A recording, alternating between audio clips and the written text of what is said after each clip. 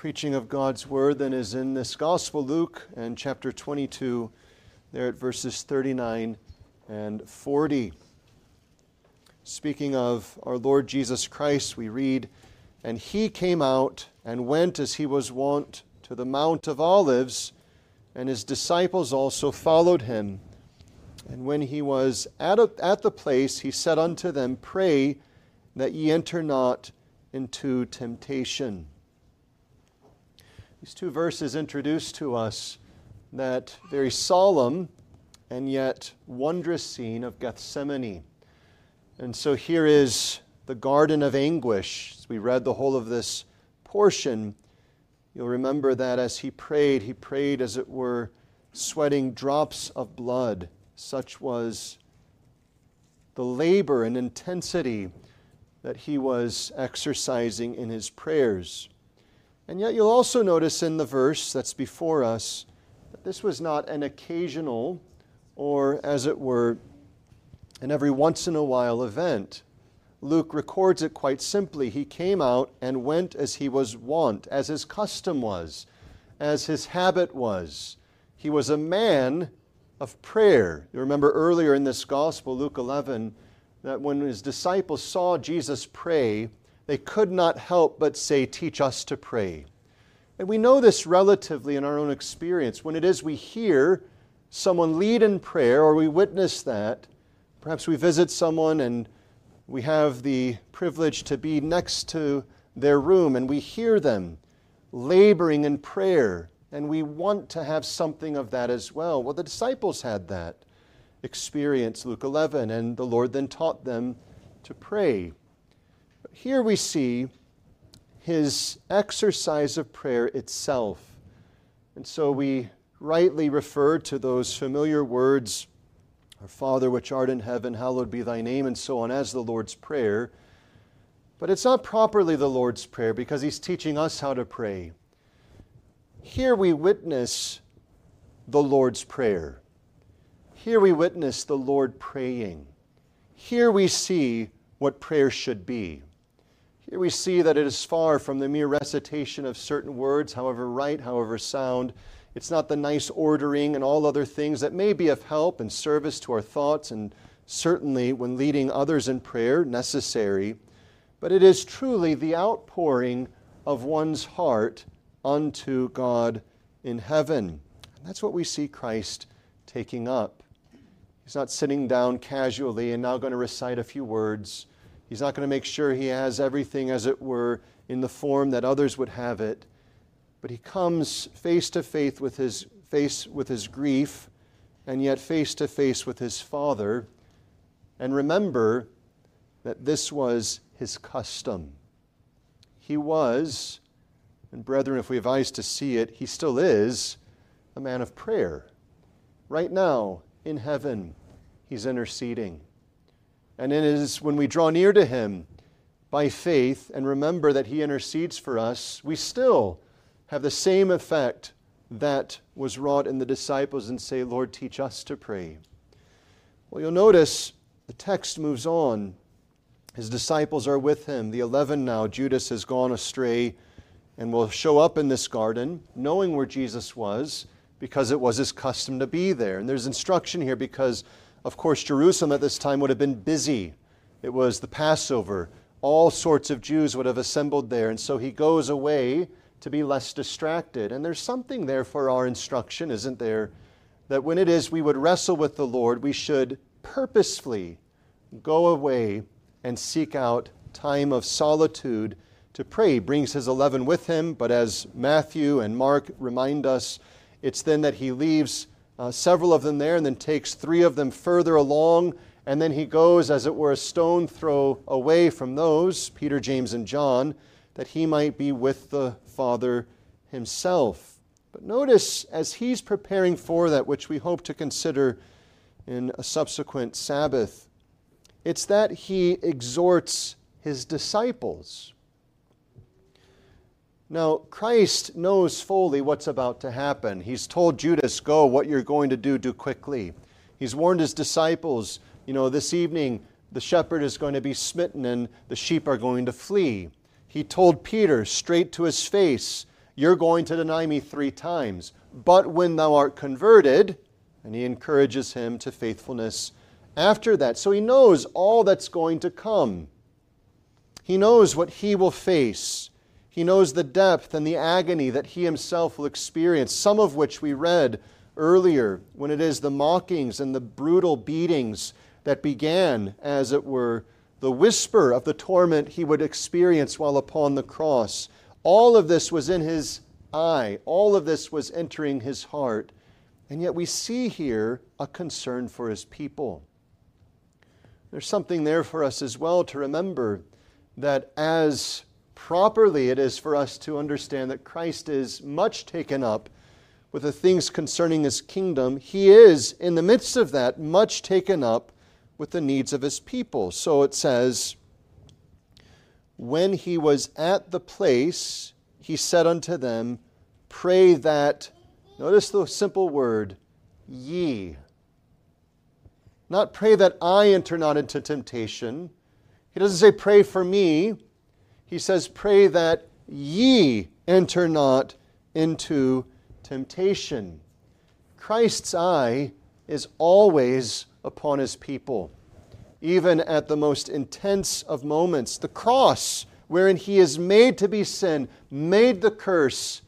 You remember those touching words that he says, woman, behold thy son, and man, behold thy mother.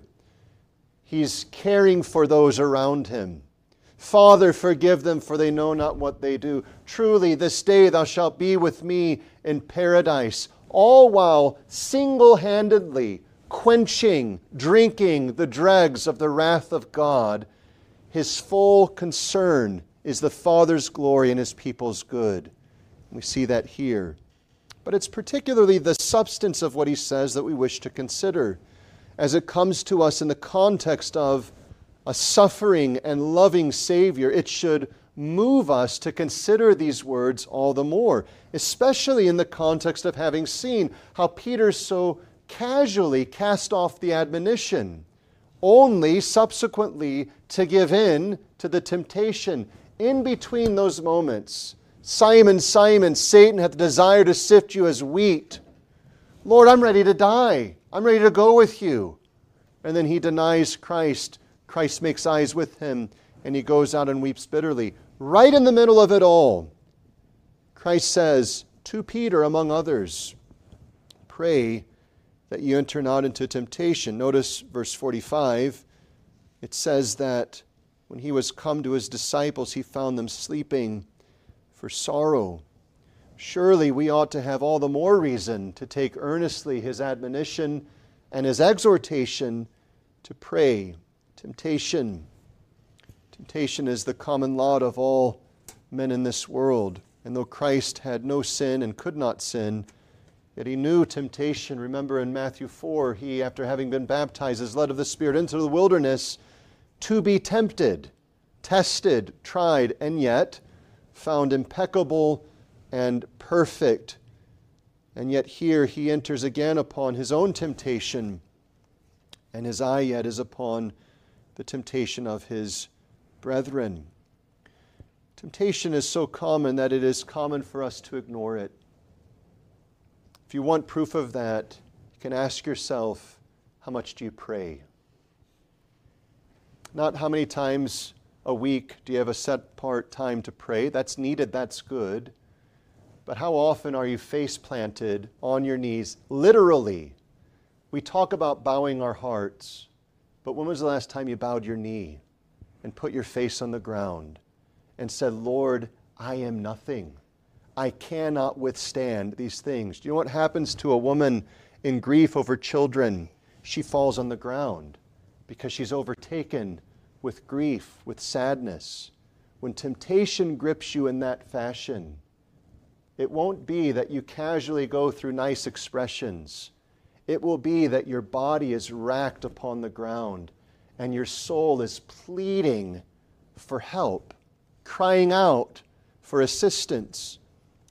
We see that in Christ, who had no sin.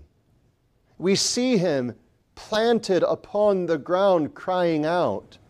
And he comes to his disciples who have sinned. And he says, you need to pray. Whereas many ignore it, others presume, as did Peter. And still others, each of us among them, have to confess, we have indulged it. We have swished the sweetness of its wine in the mouth of our soul, entertaining the sinful pleasures that it might bring and the satisfaction it might provide us. How is it then that we should overcome temptation? Well, Christ gives us guidance against it here with the simple words, pray.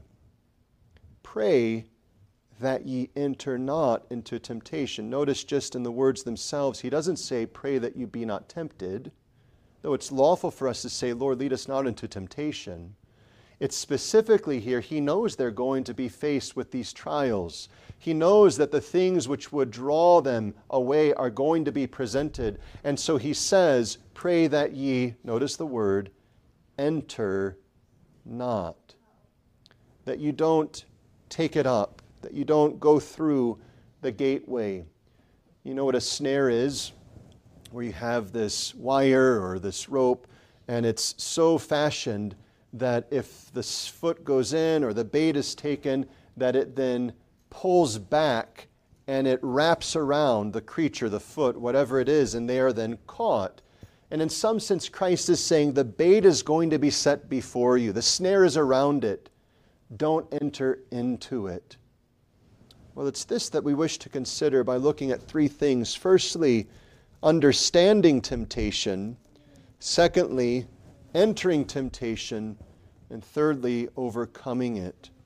And when once we understand the heinous, wretched wickedness of sin, we'll then start to see why temptation is so to be opposed and deliberately opposed in prayer. So firstly, understanding temptation. The word itself has to do with a testing, but also in context, a drawing.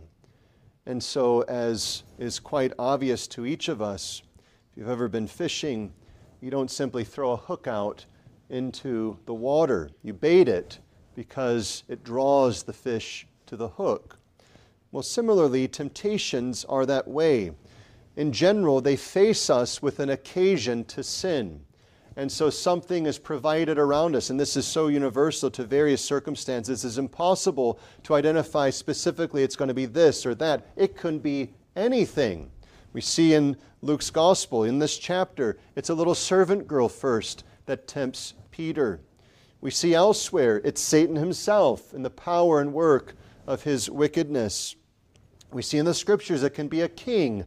We see other places it can be hunger. We see other places it can be wealth. We see other places it can be family.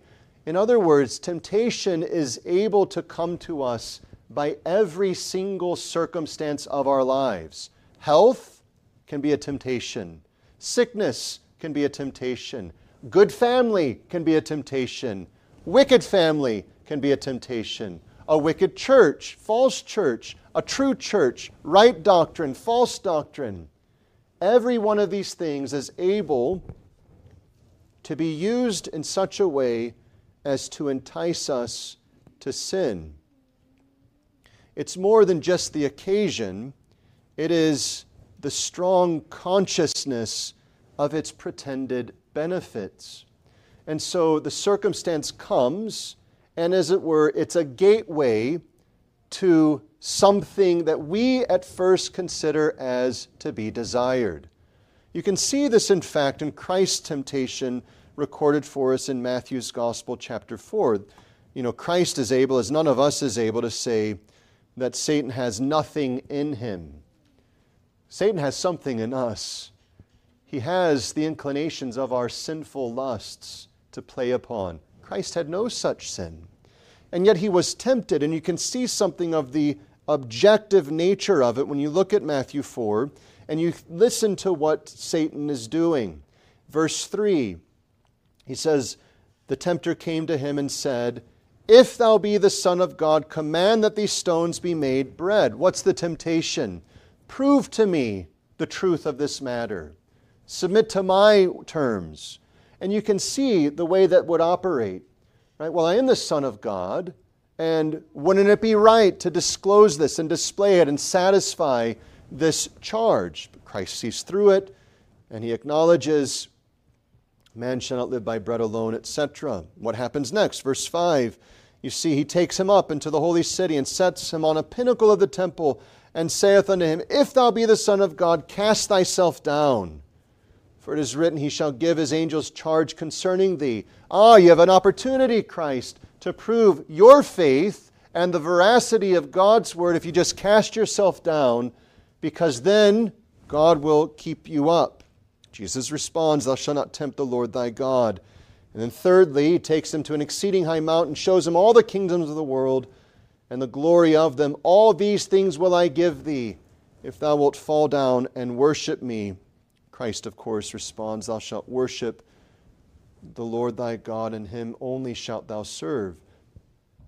Whereas we without any qualification assert Christ's not only sinlessness, but impeccability. He could not sin. Yet we do not deny the fact that his humanity, as we see in the Garden of Gethsemane at the Mount of Olives, is touched by the pains and difficulties that he must fulfill. And so you can see how Satan is working.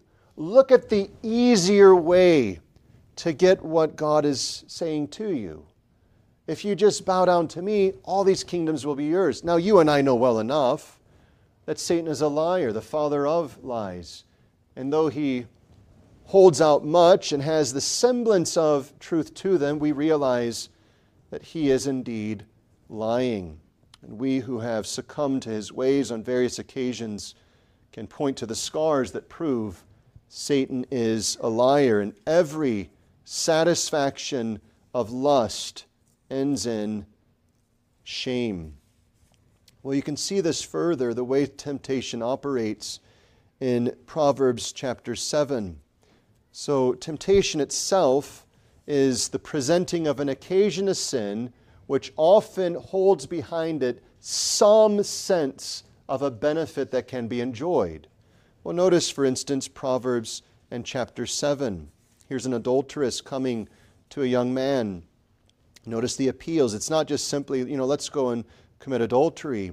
But there in verse 15, Proverbs 7:15, Therefore came I forth to meet thee, diligently to seek thy face, and I found thee. Notice, I'm seeking you. I want you. I've prepared my bed with coverings of tapestry, with carved works and fine linen of Egypt. Everything's ready. Everything's beautiful. I've perfumed my bed with myrrh and aloes and cinnamon. Come, let us take our fill of love until the morning. Let us solace ourselves with loves. For the goodman's not home, and he is gone on a long journey. And notice verse 20, will come home at the day appointed. Well, everyone sees quite clearly the sin, adultery.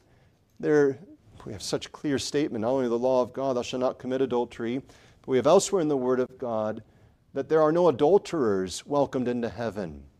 Think of the weight of that. And yet, the appeal is to all of the temporal, sensual pleasures that could be experienced. The certainty relative to what man can promise. There's no chance of us getting caught. There's no ability for us to get caught. My husband is away and he's not coming back until the day marked on the calendar. No one's going to find out. Look at all of the pleasures. What's happening? This is operating, playing with power upon perceived pleasures that would be ours if we simply compromised the truth of God's Word. That's what every temptation does. When you are in a discussion and someone says something you don't like and instantly you want to rage and pop off and spew out those words that would put them in their place and tear them down, and you would say, well, it was just indignation and so on, but really, if you're honest, it's really just satisfying your own selfishness and promoting your own cause and not Christ's. That's what temptation is doing. I'll feel better if I just vent against this person. The false counsel of people, if you have an anger problem, get a pillow and start punching it. That's not dealing with the temptation. That's not satisfying anything. It may be better than beating somebody, but it's still satisfying this unquenchable anger. You see, the problem with all of it is temptation is leading us to satisfy a short-circuited way of finding pleasure. That's what temptation is trying to do for us. You can have pleasure if you pursue it this way. Now, granted, this way is contrary to God's Word, but look what you'll get if you do this. Look what you'll attain. Look what you'll have. Look what you'll delight in. And so it operates on us this way. It presents these appeals to be satisfied in ways that are contrary to God's Word. And so you can think for a moment, the Scriptures are much about faith and persevering in faith. And why is it so that that has to be the case? Because faith demands that we despise what is seen and trust what is unseen. I trust, I believe that there is greater pleasure to be found in enduring the grief of the moment, of the season, of the lifetime, that I may enjoy the riches of heaven forever. Temptation is trying to present this path to pleasure, which is far briefer, far quicker, and yet a path that would cause us to cast off the Lord's way. In us, temptation, as noted, finds something that would be attracted to it. Not just the natural desire to escape pain, which is not sinful in and of itself, not just the natural desire to have health, which is natural in and of itself, but there is a sinful part in each of us. You see this in James chapter 1, and speaking of temptation, verse 14, every man is tempted when he is drawn away of his own lust and enticed. Then when lust hath conceived, it bringeth forth sin, and sin, when it is finished, bringeth forth death. There is that in us that is drawn as a magnet to the sinful occasions that surround us, that would cause us to find pleasure wickedly. So it operates upon by presenting these circumstances, and yet it appeals to something deep within even the Christian that would say, this would bring you help, this would bring you pleasure, this would bring you gladness. And notice in understanding it when it comes. Again, it can come any time. It can come when it is that we are out of the way of duty, as many make the point that David had neglected to go out with the army unto the battle, and there he is back at his palace, and he sees Bathsheba, and it's there that he finds the occasion of temptation. It can be in the very midst of duty, as we see even here, as the apostles are following Christ, and yet they should experience temptation.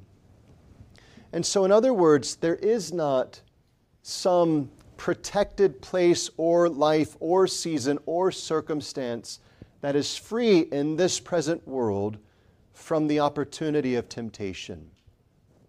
Now, this doesn't mean that we carelessly should say, well, since I can be tempted anywhere, I'm going to just be at the places where I know temptation is going to abound. Surely we ought to flee those places. Joseph didn't say, well, since I'm going to be tempted with Potiphar's wife, I'll just stay put. He fled. And we ought to flee those things that we realize would be strong inducements to sin. But we shouldn't think that even in the public worship of God, we are to place free from the possibility of temptation. Notice the context. Christ has given them the Lord's Supper. They've been fortified with these signs and seals. Christ has given them warning. He's given them promises. He's come to them. And now He's drawing them with Him. Great intimacy with the Lord. And He's not leaving them and saying, you're going to be in this cell and you're going to be in that cell in isolation. He leaves some of the disciples together. He draws Peter, James, and John, and they're together, so there's strength in numbers. And yet He says, it's now, though you're with me, though you're drawn away from the bustle of the city and all of those things, though you're in this place of prayer, it is now that you must pray that you enter not into temptation. Even when with Christ, there is the possibility of temptation. When we understand this, we'll start to see why it is we should pray. And we won't be satisfied anymore with the 2 minutes, the 5 minutes that we have to say, well, at least I prayed today. But we will be taken up with the breathing of prayer throughout the day, throughout the week, throughout our year, throughout our life. Well, here is temptation in general. Well, secondly, consider his expression, enter not, entering temptation. And by this expression, there is implied a difference between experiencing temptation and entering into it. This is an important thing for the Christian especially, because the Christian who over time is made more sensitive to the beauty of holiness and the love of truth and righteousness, and is overwhelmed with grief by even the sight of sin. You read through Psalm 119, and on several occasions the psalmist speaks of the grief that tormented his soul when he saw others sinning. How much more when our own souls are presented and our minds for a moment entertain the thought of sinning. Blasphemous thoughts come out of nowhere. Bitter thoughts plague our hearts for a season, and it comes out of nowhere. We're talking with a Christian, and then all of a sudden, it's as if we want to point out all of their faults and everything else, and we're overtaken with it. Selfishness arises. Well, what is the difference between experiencing and entering? If you go back to the snare, to experience temptation is to be exposed to it, to see it. There's the opportunity, if you will. There's the bait, there's the snare, and it's presented to one's attention. So it's not something that we're mindlessly engaged or surrounded by. It's something that we're attentive to. I see the opportunity. Here it is. I could spout off. I could do that. I could do this. I could avoid this. I could avoid that. Here's the opportunity. And even with that, there may be a strong and powerful presentation of the opportunity. And yet to enter in is to take up the pleasure of that sin. Whether one actually commits the sin or in their own mind with delight relish the thought. There's the difference. The relishing or the actual commission of the sin. So you see it, of course, when Christ is teaching his disciples and said, you've heard it said, thou shalt not kill. But I say unto you, right, if you say so much as thou fool, you're guilty of the fire of hell. Thou shalt not commit adultery. But I say unto you, if you look upon a woman with lust in your heart, you're guilty of the same, right? What's he getting at? It's not that we only enter into temptation when we are guilty of the outward violation of the law of God. It's when our heart finds delight in the entertaining of the thought. So people, they consider all sorts of things as not significant, as not sinful, because they didn't say the words, because they didn't do the thing. They were just thinking it. But then we start to see that Scriptures testify to us, God judges the heart. God knows the thoughts, the secret thoughts of men.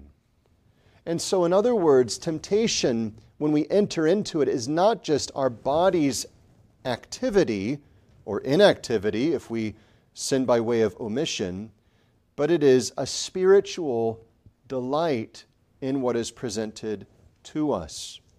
And so, Christians who have grown in holiness will know something of this by experience when the presentation of sin causes within them an abhorrence. They not only say, well, that's wrong, but they look upon it and say, oh, this is grievous to me. This troubles my soul. They're surrounded by it. They see, as it were, the opportunity to commit it or to indulge in it, but their souls abhor it. Well, they see it, but they're not entering into it. Whereas each of us, by experience as well, will know what it is to see it, not to engage in it outwardly, but for a moment to find that sinful and twisted delight in thinking the thought. Brethren, you want some examples of this. We need not go into all sorts of descriptions, but I trust that each of you will know this thought. You're in an argument with somebody, and you're sort of resisting and resisting and resisting, and then the moment passes, and then you can't get out of that argument in your mind, and you're thinking to yourself, if I had said this, then he would have been put in his place. If I had said that, then she would have been feeling shame. That's entering into temptation. That's, as it were, indulging the pleasure of satisfying your pride and getting the one up against another, putting them down. You see, this can be multiplied in so many different ways. From, idolatry, wouldn't it be beautiful if we would, as it were, deck the halls with all of the idolatry that plague others today? And wouldn't it be beautiful if we had all of the trappings of sinful and carnal compromises and so on? Wouldn't it be delightful in these things? And all of these things start to weigh upon us, and we start to entertain it and say, that would be something. We think, wouldn't it be delightful if I could just let my mouth run? And with all of the profanity that marks out the world, then I would have this release and it would satisfy me. Wouldn't it be delightful if I would steal that? I'm not going to, but I just want to entertain it and think about it, and oh, how much pleasure would be mine. Wouldn't it be delightful if he was my husband, or if she were my wife? Wouldn't it be delightful if that one was my child, or that one was my child? And what we're doing is we're starting to indulge in the coveting lust. Though we're not doing anything outwardly, our soul has entered into the snare and is playing with the bait. Christ doesn't do that. In the midst of his temptation here, in the midst of his temptation, Matthew 4, throughout his life, though fully aware, his soul fully abhorred all of it. Whereas entering temptation is to take up some delight in it. You saw this in James chapter 1. There's an attraction that our souls are drawn after, to entertain and to think. You see, this is why the Scriptures often will say different things. Proverbs 4, keep thy heart with all keeping, with all diligence, for from it flow the issues of life. We have to watch, and in fact, parallel to this, in Matthew's Gospel and in Mark's Gospel, you have Christ saying, watch and pray. There has to be a sobriety over watching our hearts. And this is where the world today so wrongly accuses the Puritans of being killjoys and of saying, well, you're just, on about things that are, little issues and tempests and teapots. And we're saying, no, you misunderstand. It's not a tempest in a teapot. It is a flame brought to a gunpowder keg ready to erupt. That's my heart.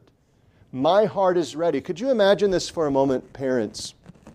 For whatever reason, there is a keg of gunpowder in your children's room. Where they sleep, there's a keg of gunpowder. You would be very watchful, very cautious to ensure that there's not so much as a flicker of anything entering that room. Why? Because you know that as soon as the spark, the slightest of sparks hit, it erupts. A man who was in a boat in the Gulf or in Atlantic, I can't remember, and the engine goes out and the gas is actually pouring out, and he's an electrician, so he knows how to work things, but he realizes if the pump turns on to evacuate the water, the gas is going to explode. It's going to catch. The slightest of sparks would have been the assurance of his death. He jumps in as quickly as he can to start bailing out things so that the pump doesn't kick on, knowing that it would take just a spark and the fumes of the gas would erupt. This is how we need to look at temptation. There's no such thing in truth of a little temptation, because a little spark, though small, is able to elicit a disaster. And so Christ warns his disciples against entering in. Don't indulge it in your mind. Certainly don't indulge it with your bodies. Pray. And this leads us thirdly to how it is we overcome temptation. There are helpful books to read, but we ought to put into practice the simple instruction of Christ. So surely you ought to read various books of the early church fathers who wrestled with these things, and the Puritans and reformers before them, and certain evangelicals today, which help us against temptation, which help us to see it and so on. But let's start with Christ's instruction. He says, pray. Now, with Christ saying pray, we go back to this word. We know conceptually, what it means when someone prays. And so if we were walking out the door and someone were in this little hallway and they had their hands together and their head were down and, you might hear them, you might not, you would look at their posture and say, well, they're praying. Or you who have children, you might be walking through your living room and there's your child upon his or her knees and, their heads are bowed and you say, well, they're praying. Or if you're going through an airport and you see these various people wearing the same colored t-shirts and yet then they're holding hands in a circle and their heads are bowed, you'd say, well, they're praying. You get it. You see the outward thing. But we have to remember what prayer is. The word pray simply means to desire, to lift up, to express a wish, as it were. Not wishing, as the world says, upon a star, nonsense, but rather the desires of our heart being lifted up to God. Now think with that in mind what Christ is saying. If we avoid the word itself, Christ is saying, desire that ye enter not into temptation. Let your desire be made known to God that you don't want to enter into it. Make it your heart's desire that you would come to God and say, I don't want that. I don't want to enter into it. And you start to see the wisdom of Christ's teaching of us when he says, when you pray, among other things, say, lead us not into temptation, but deliver us from evil. It's fundamentally the same idea. We're expressing a sincere desire. I don't want to engage with that, not physically, not intellectually, not spiritually. I want to avoid the entering in. Though in your providence it may be that I'm presented with that, though I see it, though it has a strong, as it were, presentation to me, yet my heart's desire is that I would not enter into it. And brethren, as you start to see that, you'll start to see why there's so little prayer against temptation. Because fundamentally, men don't want to avoid it. Men, carnal men, unconverted men, will never pray to avoid the enjoyment of sinful pleasures. They may pray to avoid certain shameful things. They may be persuaded that that act would then cast shame upon me and it's beneath my dignity and beneath my family and it would cast aspersions upon my status and so on. But fundamentally, they're actually giving into a different temptation. My glory is preeminent. Christ is getting us to consider our desire, our inward disposition is to despise the sinful pleasures presented to us, which all of a sudden is far superior to go and say this prayer 5 times in this day, to go and pray, at these set hours. Set hours may be helpful, necessary even to arrange our days, but He's getting us beyond the rote recitation of words. Now, parents, you need to teach your children to pray. Christ gives us a form and directory, and we need to help our children to think through how do we pray. And so we ask them in family worship, okay, would you lead us in prayer, or open us in prayer, and then I'll close us. And you're listening as much as you're praying as well. And then you can help the child to say, next time you pray, be sure to add something there about praising God. Be sure that you confess sin. Be sure that you remember something to thank God for. Hey, remember that this thing is coming up. Would you, next time you pray, remember to pray? And you're teaching them little by little in their prayer. What you're doing is you're forming, as it were, and directing what their hearts should desire. But it isn't to the end that they would memorize a few phrases and employ them in all of their prayers. You're expanding, as it were, their attention to what they should be desiring. When Christ comes and says, pray that ye enter not, He's not saying get a right form of expression and be sure to say that 500 times over, or be sure to include that every time you come to a season of prayer. He's fundamentally addressing the heart. And he's saying, your desires need to be that you would not enter in. If that's going to happen, brethren, there are several things that need to take place. The first of which is we need to see that it is a great evil to be loathed. Namely, sinful satisfaction is that great evil to be loathed.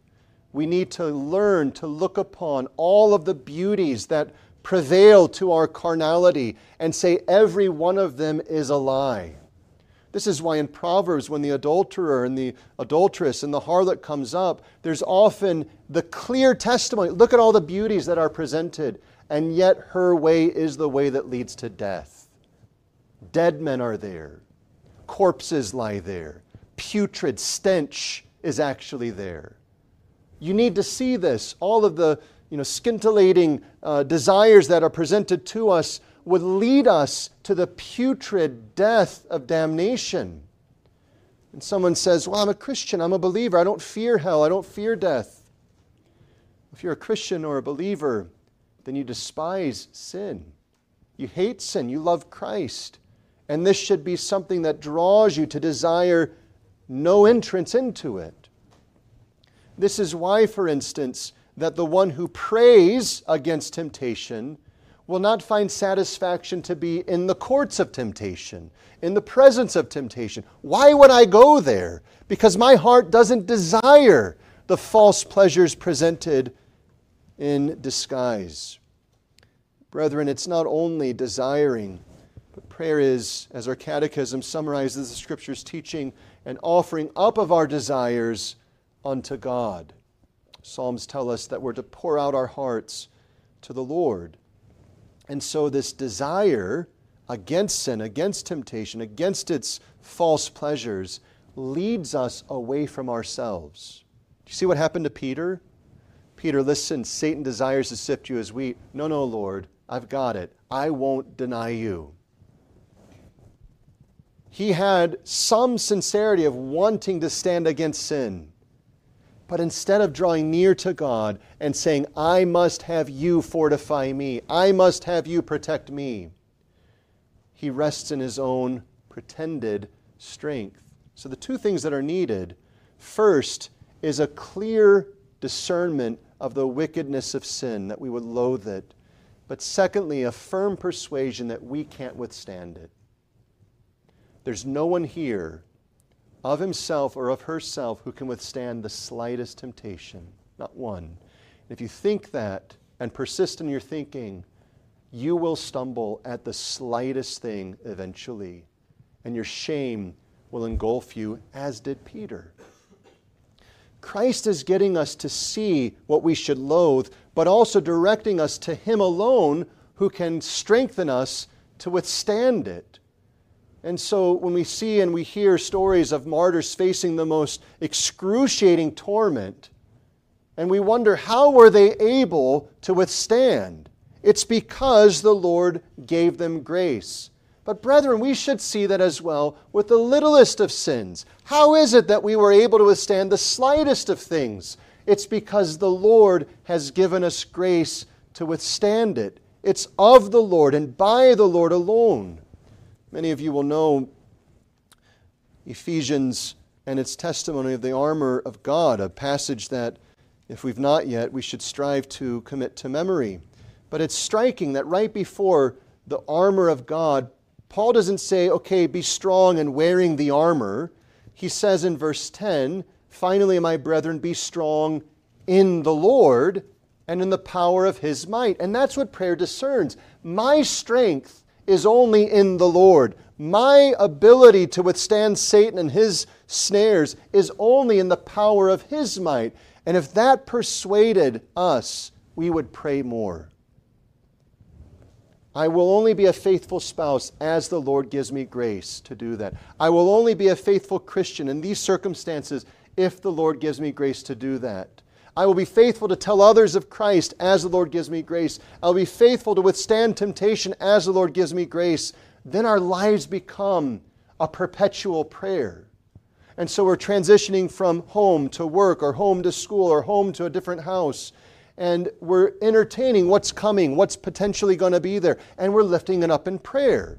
We're coming to church and we're saying, what's going to be there? Well, God's Word, but we know Satan despises God's Word, so Lord, help us not to be led into temptation, but to be locked on to your Word by grace through faith. It is a drawing then of help from God. We heard on Wednesday that we are to cast all our care upon Him because He cares for us. And prayer does this. We cast up that which would most trouble us, and to the Christian, what would most trouble him or her, but the shaming of Christ's name. And so we bring that to God and say, you care for me. Give me strength against it. Either lead me not into it, or if you would present it to me, so give me grace that I would be sustained to fight against it by your strength and by your power. But this prayer, as well as we draw help from God, is a communing with Christ. We know, of course, that there is no true prayer without the mediation of Christ Jesus, and that we are to pray asking all things in His name. Is it not striking that as Christ tells them to pray that they enter not into temptation, that Christ is actually Himself praying? And so He's saying, Father, if Thou be willing, remove this cup from me. Nevertheless, not my will, but Thine be done. He's acknowledging the natural abhorrence of all of the agony and all of the fact of His innocent soul being made to bear the unspeakable sins of His people and being made the object of God's wrath. And He abhors that and loathes that, as we'll see, and yet without sin. And so He says, not as my will is, but as your will is. Your will be done, because ultimately my will is for yours to be done.